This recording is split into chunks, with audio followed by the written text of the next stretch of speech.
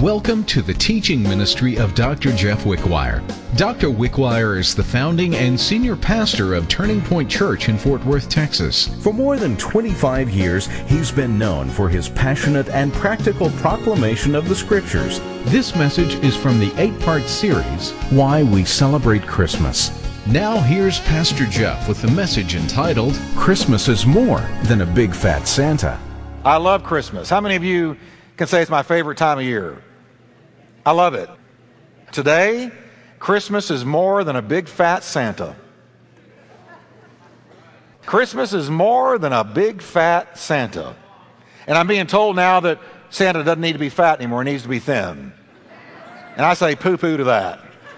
Santa's fat, amen? But Christmas is more than a big fat Santa. Now turn with me to Isaiah 7:14. And let's stand together to read the word, and I believe we've got it right up here. I put this in here out of the Amplified Bible. All right, let's read it together, can we? Therefore, the Lord himself shall give you a sign. Behold, the young woman who is unmarried and a virgin shall conceive and bear a son. Stop there and say with me, that's a miracle. Listen to what the prophet's saying.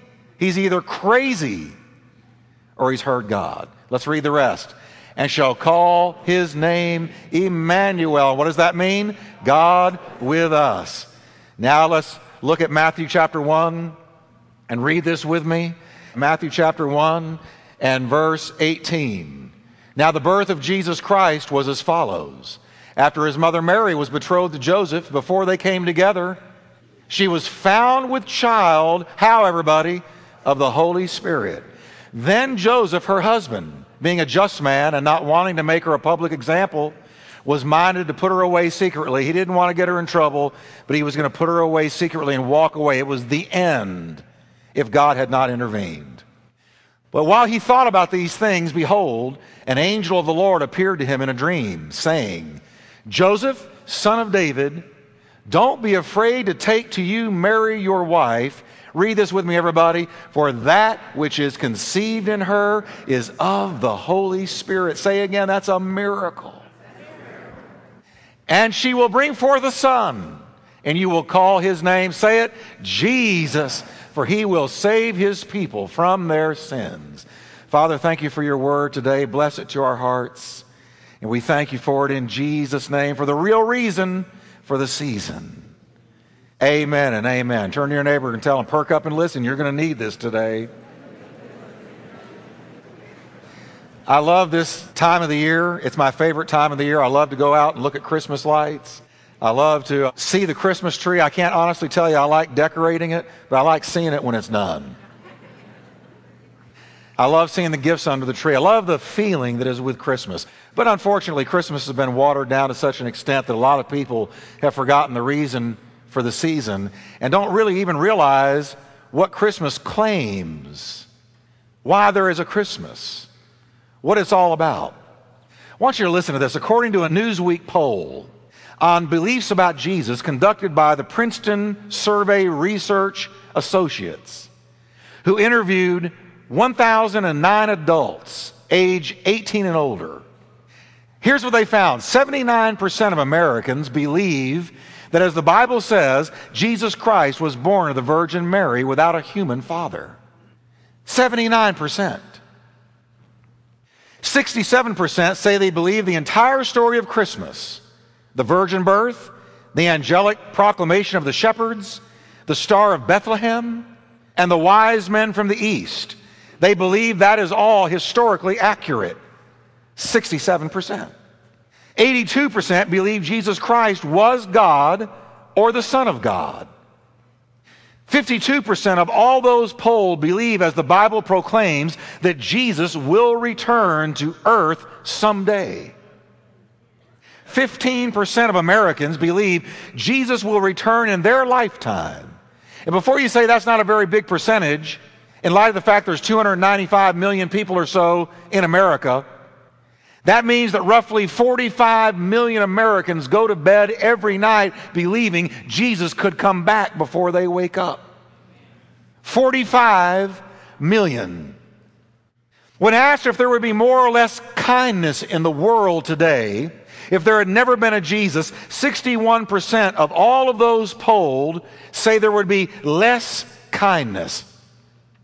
47% say there would be more war if there had never been a Jesus. 63% say there would be less charity. 58% of Americans say there would be less tolerance. 59% say there would be less personal happiness. 59%. There would be less personal happiness if there had never been a Jesus.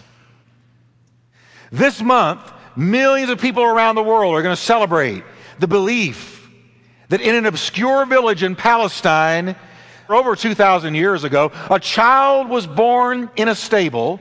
He lived in obscurity until he was 30, and then began a public ministry that lasted only 3 years. It was destined, though, to change the course of all of history. He was a kindly person, and we're told the common people, the normal people, the average people like you and me, heard him gladly. He taught, the Bible records, as no man ever spoke before, with authority, and not like the teachers of his day. Jesus changed the world. There is nobody like him in all of history, not before or since. There is nobody like Jesus, called the Christ, the Messiah. He changed the world, and he's going to come back and rule the world someday. Now, 3 claims from the Holy Bible separate Jesus from any human being who ever lived. And here's those claims: that he was born of a virgin, that he was born of a virgin. That's one of the claims. That he died for our sins on a cross. That's another claim. And that he was raised from the dead. Third claim. The first one and the last one are absolute, unprecedented, stunning, jaw-dropping miracles. Born of a virgin, raised from the dead. Now, I want to talk today about the first one, born of a virgin, because I want us and all of our radio listening audience to understand the actual claims of Christ, because I have found that when you talk to people about Jesus, it's amazing how few really even know what he said about himself and what the Bible says about him. There is an incredible ignorance in a formerly Christian America about what Jesus actually said concerning himself, who he really was, and what the claims of Christ really were and are. I'm going to quote Isaiah again. Behold, the virgin shall conceive and bear a son. Isaiah wrote that centuries before the time of Christ. And the Bible tells us centuries after he wrote that down, upon being told by an angel who appeared to Mary, she was told that she would conceive in her womb and bring forth a son. And Mary, being a normal human being, said, how in the world is this going to happen if I have not had relations with a man? A normal question. And the angel replied with something astonishing. He said, the Holy Spirit will come upon you, and the power of the Most High will overshadow you. Therefore also that Holy One who is to be born will be called the Son of God. Not the son of Joseph, but the Son of God. And as we read, when Joseph learned that Mary was pregnant, he did not know what the angel had communicated to his future wife. And so it says that he was considering putting her away, calling the wedding off, when he had a dream. And in the dream, God spoke to him and said an amazing thing. Do not be afraid to take to you Mary, your wife, for that baby that is conceived in her, that child is conceived by the Holy Spirit. Welcome to a miracle. It's not another man, Joseph. She hadn't been unfaithful to you. I'm here to tell you the truth. What has happened, Joseph, is supernatural. It has a divine origin, and it fulfills the predictions of the prophets. Now, in history, there are 4 ways in which human life has been brought into existence. And here they are, by God in creation, when he created Adam from the dust of the ground. That's the first way life, human life, came into existence. Adam was made from the dust of the ground. Second way, by God without a woman giving birth, as in the case of Eve coming out of Adam's rib. It's the second way. The third way, by man plus woman, as in the case of the law of natural generation. And the fourth way was through the divine empowering of a man and a woman both past age, as in the case of Abraham and Sarah, Abraham being 100 and Sarah being 90, both completely reproductively dead, and yet they had a child by the power of God. But when the eternal Son of God, the Christ of Christmas, came into the world, he did not choose any of the above-mentioned ways. His birth is completely unique. He was born of a woman without a man. He was begotten of the Holy Spirit. Except in the case of Jesus Christ, that way of birth has never happened before, and it will never happen again. He was born of a virgin by the power of the Holy Ghost. We stand on miracle ground. Christianity bases its claim on a miracle, an astonishing miracle. A little teenage girl was moved on by the Holy Ghost and conceived. This is why it's written in the well-known Apostles' Creed, I believe in Jesus Christ, who was conceived of the Holy Spirit, born of the Virgin Mary. The virgin birth falls in one of the great fault lines of the Christian faith. We could say that it rests on the great divide that separates those who believe the Bible as God's Word and those who don't. It separates those who believe in a supernatural Christ from those who believe he was just a good man, a moral teacher, or a revolutionary, or a prophet perhaps, but not the Son of God from heaven. There is a fault line in the church, and there is a division happening in the church as we speak. Those who believe the supernatural claims of the Word of God, and those who water it down to natural explanations and remove every vestige of supernatural power from it. But if you want to talk about the claims of the Bible and the claims of Christ about himself, then you and I, we come face to face with a miracle that Mary was moved on by the Holy Ghost. Jesus is both fully human and he is fully divine. He's fully human because he comes from Mary's womb. He's fully divine because he's conceived by the Holy Spirit. He is not half human and half divine. He didn't have a little bit of divinity in him. He was not just another anointed person or inspiring person.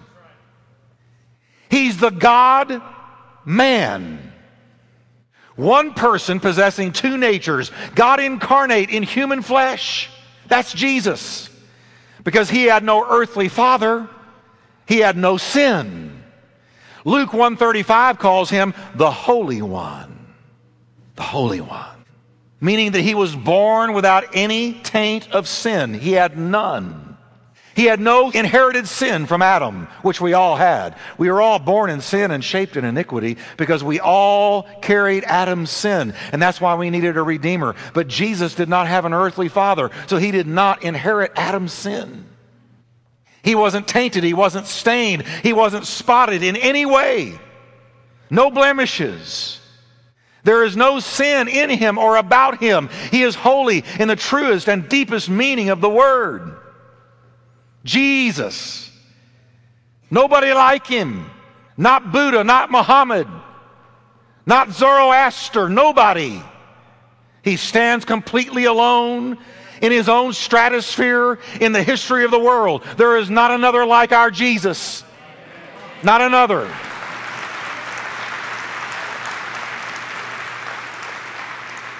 The Bible declares of him that he knew no sin, and in him there is no sin. Satan had nothing in Jesus. He has no claim on the sinless Son of God. Jesus himself said, the thief and the murderer and the prince of this world is coming, but he has nothing in me. Talking about the devil, he's coming, but he's got nothing in me. We could paraphrase it this way, he's got nothing on me. He's got nothing on me. There is not one thing he can condemn me about or blame me about or judge me about, because there is no sin in my life. He's got nothing on me. And nobody in the history of the world could say that but Jesus himself. He's got nothing on me.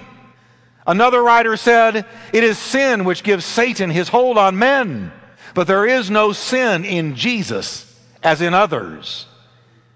Another writer points out that by means of the virgin birth, Christ enters the world guiltless of the sin of Adam. He becomes the beginning of a new humanity, the restoration of the human race from what Satan did to it. Because he's born of Mary, he's truly human. He felt your pain. He felt my pain. He knows what it's like to be tempted in all points like we are, yet without sin. So when you hurt and you're tempted and you're in a struggle and you take it to him, you do not have a high priest who cannot be touched with the feeling of your infirmities, but he was in all points tempted like you and me, yet without sin. So he's able to have compassion on you and me and love us and carry us and walk us through our valleys and walk us through the fire and walk us through the water and bring us out onto the other side as our shepherd, because he understands us. He was able to stand in our place, take our guilt, take our shame, and take our punishment. He could pay for our sins because he had no sin and no guilt of his own. He who knew no sin became sin for us, that we might be made the righteousness of God in him, the Bible says. This is why I tell you today, as I go into these profound truths, these incredible truths, that's why I tell you that Christmas is more than a big fat Santa. Amen? I said Christmas is more than a big fat Santa. Now, I like to delve into things and explore things, and I got to thinking, what a powerful statement when the angel said the Holy Spirit's going to overshadow you, Mary. And that holy thing conceived in you will be of the Holy Spirit.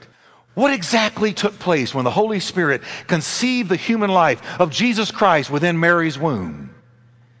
You got to ask this question: how could the God who is without limits somehow shrink himself to become a microscopic speck inside Mary's womb?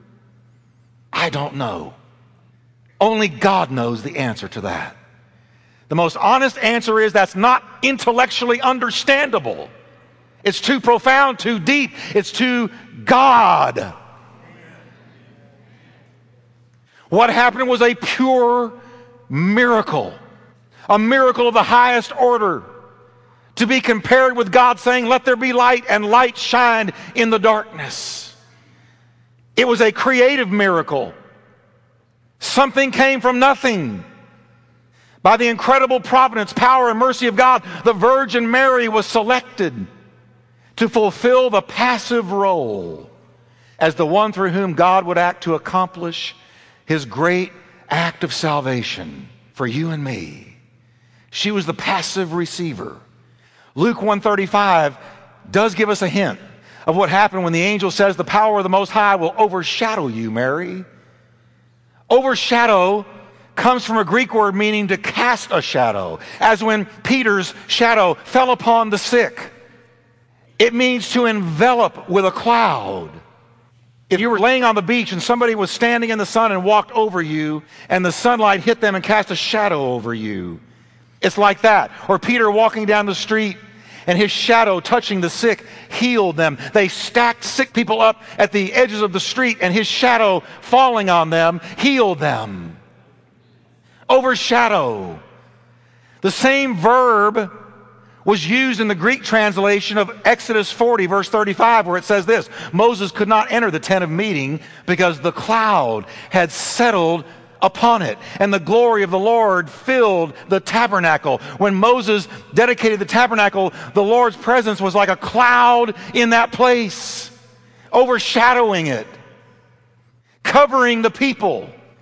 David talked about this in Psalms 91. He uses the same word in a poetic image to describe God covering his people. He will cover you with his feathers, and under his wings you shall trust.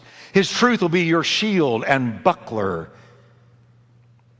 These images give us some kind of idea of what happened. Mary, this teenage girl, beautiful little teenage Jewish girl, one day when it was time, in God's timing, the Spirit of God overshadowed her. What a moment that must have been. What a holy moment that must have been. You talk about a visitation. God overshadowed her. And she knew, like women know, when they have conceived, there was a knowledge, there's a knowing, and she knew there was a child in her womb. And you got to put yourself in her shoes, what she was going through. How do I explain this to Joseph? How do I explain this to my parents? How do I explain this to my hometown? I'm pregnant, but I'm not married. But it was of God. This overshadowing protected her from all harm. She was a virgin before her conception, and she was a virgin after her conception. Only God could have done this. Through the virgin birth, God became man without ceasing to be God. Though he was fully one of us, he was always fully God. Let's pretend that my suit coat represents something. My suit coat here represents human nature. My jacket here, let's just pretend that it represents human nature or humanity, being human. The human nature that Jesus put on when he came to earth. And my shirt represents who he was as God's son or his divinity. My shirt represents his divinity. The suit coat represents his humanity. Are you with me? Do I have to wear my coat in order to wear my shirt? No. I don't have my coat on. I still got the shirt on. So I don't have to wear this to wear my shirt, do I? The obvious answer is no, I do not. My shirt goes under my coat, but I can wear it with or without my coat. In the same way, Jesus was the Son of God from eternity. From eternity past to eternity future, he was God. In the beginning was the Word was with God, and the Word was God. I came today to talk to you about Jesus Christ, not religion. I'm here to preach up Jesus and preach down the devil. I want you to catch this now. This is a revelation that we've got to make very, very clear to people who are attacking our faith and trying to marginalize and minimize Christianity. And it's time for us to stand up and roar like a lion and say, this is not like any other thing. We're talking about somebody who supernaturally came to this planet. We're talking about a divine invasion. He invaded planet Earth via the Holy Ghost, by the will of God, supernaturally.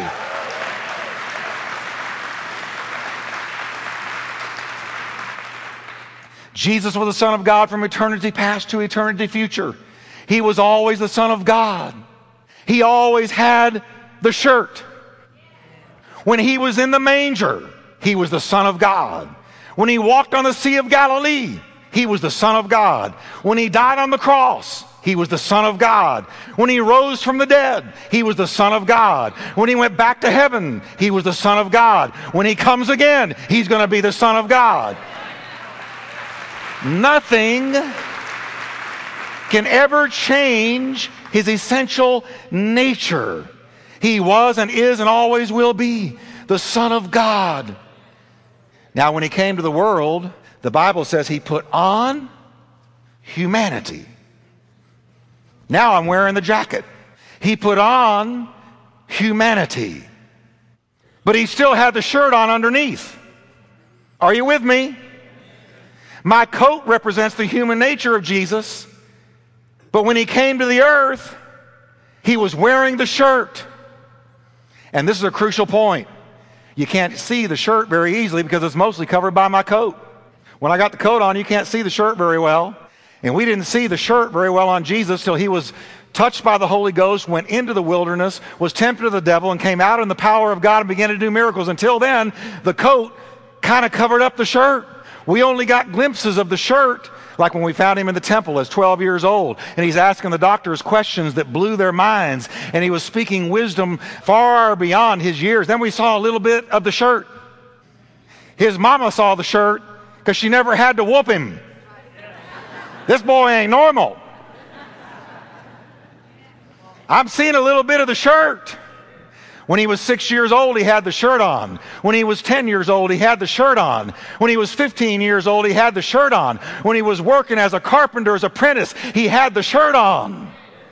But it didn't show much because he put on humanity to become one of us so he could understand us, feel our pain, walk among us, understand us, and die for our sins. But when he came out of that wilderness, man, you didn't see as much of the coat and you saw a whole lot of the shirt, because he stood up and he preached in his hometown. His first message began to cast out devils, heal the sick, raise the dead, walk on water. When he walked on that water, I guarantee you, you saw the shirt, not the coat.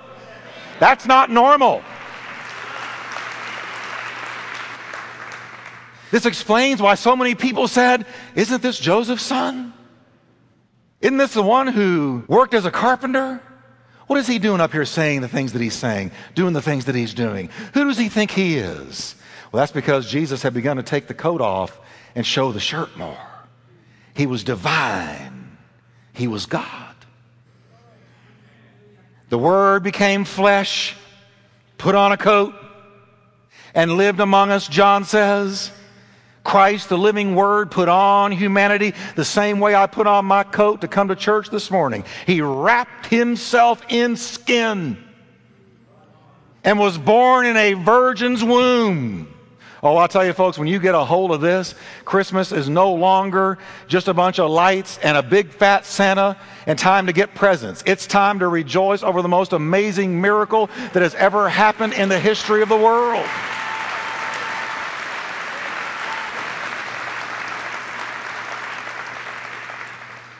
He always had the shirt, but he added humanity when he came to be one of us. Now, how does the virgin birth affect you and me? I want to share with you a few quick ways. The virgin birth forces us to confront what we believe about Jesus Christ. The virgin birth forces us to come to a decision about what we believe about Jesus Christ. You heard the percentages of people who believe he's coming back in America. You heard all that. But when I watch the news, when I watch television, I wouldn't have come to that conclusion. I would have thought that everybody was like the newscasters tell us they are. But it's not true. There is a great sleeping giant in this nation. There are millions and millions and millions, 45 million expect him to return anytime. Don't you know that's going to be a day? That trumpet's going to blow. Da, da, da, da, da, da. And 45 million at least. Whew.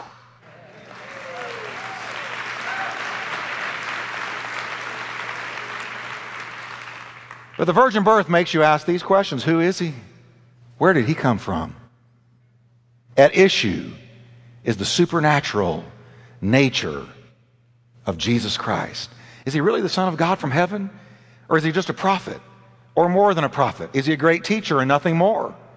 Was he a martyr who died for his cause, which our generation loves to believe? Was he a revolutionary who never intended to start a religion? Is he a divine leader who came to teach us about God? Or is he God incarnate, the Lord of glory, the Son of God, our Lord and Savior? You got to answer that. If you answer yes to those things, you have no problem with the virgin birth. The second thing the virgin birth does for us, it forces us off the fence about Jesus. See, if I go out there and I just try to tell people about some religion or some church, I haven't done my job. I need to go out and tell them about Jesus, and not just any Jesus, but the Bible Jesus, because that's who they want to hear about. That's who they want to know about, the Bible Jesus. The virgin birth does not allow us to be neutral. We can't say that the stories of his birth don't matter. The fact is that a miracle and a mystery did happen through Jesus Christ. The virgin birth forces you off the fence. C.S. Lewis wrote these words. I'm speaking to those who would say, I'm ready to accept Jesus as a great moral teacher, but I don't accept him as God. Lewis continues, a man who was merely a man and said the things Jesus said would not be a great moral teacher. A man who said what Jesus said, being merely a man, would be a wicked man. He would be a lunatic. on a level with the man who says he's a poached egg. Or else he would be the devil of hell. Either this man was and is the Son of God, or else he was a madman. You can shut him up for a fool. You can spit at him and kill him as a demon. Or you can fall at his feet and call him Lord and God. But let us not come with any patronizing nonsense about his being a great human teacher. He was not that. He did not leave that open to us. He did not intend to. Jesus said, I'm the way, the truth, and the life. No man comes to the Father but through me. Jesus said, before Abraham was, I am. Jesus said, if you believe on me, you will have eternal life, and no man will pluck you out of my hands. Jesus said, I'm ascending back to God, and I'm going to come back and get you and receive you to myself. Once again, I'm going to invade history in a second return to take my people unto myself. Jesus said these things. Nobody normal or sane or moral says that unless they are who they say they are. So the Jesus we preach and the Jesus we're going to hold before people is the real Jesus, the soon-coming King, the one who died for our sins. God wrapped in flesh, the God-man, the man-God, all man. We may want a teacher or a leader in our day, or we may want a pastor like myself to guide us. But let me tell you something. The day will come when only a Savior will do. Only a Savior will do. That day came for me a long time ago when only a Savior would do. I didn't need somebody with flowery speech. I didn't need somebody with charisma. I didn't need somebody with a bunch of college degrees. I needed a Savior. And thank God my Savior is Jesus Christ. When you stand at death's door, you need a Savior. When the doctor tells you it's over with, you need a Savior. When you're being taken down by some habit that's destroying your life, you need a Savior. Listen, our world needs a Savior. We need a Savior, and that Savior is Jesus Christ. That's why Christmas is more than a big fat Santa.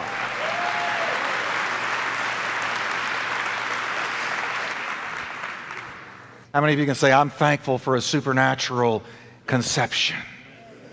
Can you say that with me? Lord, thank you. Lord, we stand on miracle ground. And Lord, the founding miracle of the Christian faith, the Holy Spirit overshadowed Mary, and that which was conceived in her was of the Holy Spirit. Thank God. I don't know where you stand with Him, but I want to encourage you, if you don't know the Lord personally, the whole reason God did what He did, He so loved the world, He gave His only begotten Son, that whoever believes on Him would not perish, but have everlasting life. Father, I pray for anyone here today who is far away from you, lost in sin. Draw them near, Lord. I pray for any Christian tottering on the fence of what to believe about Jesus will make their stand on the miracle birth. We thank you, Lord. You're not like any other. You can say, Pastor Jeff, I need to put my faith on the miracle you talked about today. I want to reach out to Him in prayer and with faith that He would be my Savior. And my life would be planted on the truth of His birth. I just need to settle it. It doesn't matter if you're 8 or 80. It's never too late to say, I believe in that miracle. I believe in that Jesus. Pray this prayer with me. Say, Lord, I believe you died for me and rose from the dead. I believe you were the Son of God. And I put my faith in that truth. Come into my heart and live there, Jesus. I believe you to touch me today. Change my life. And I believe that God raised you from the dead so that I could be resurrected as well. Amen. And Lord, I pray for them. Seal them in the Holy Spirit of God. Seal them in the Holy Spirit of God. And I thank you for it. In Christ's name, amen.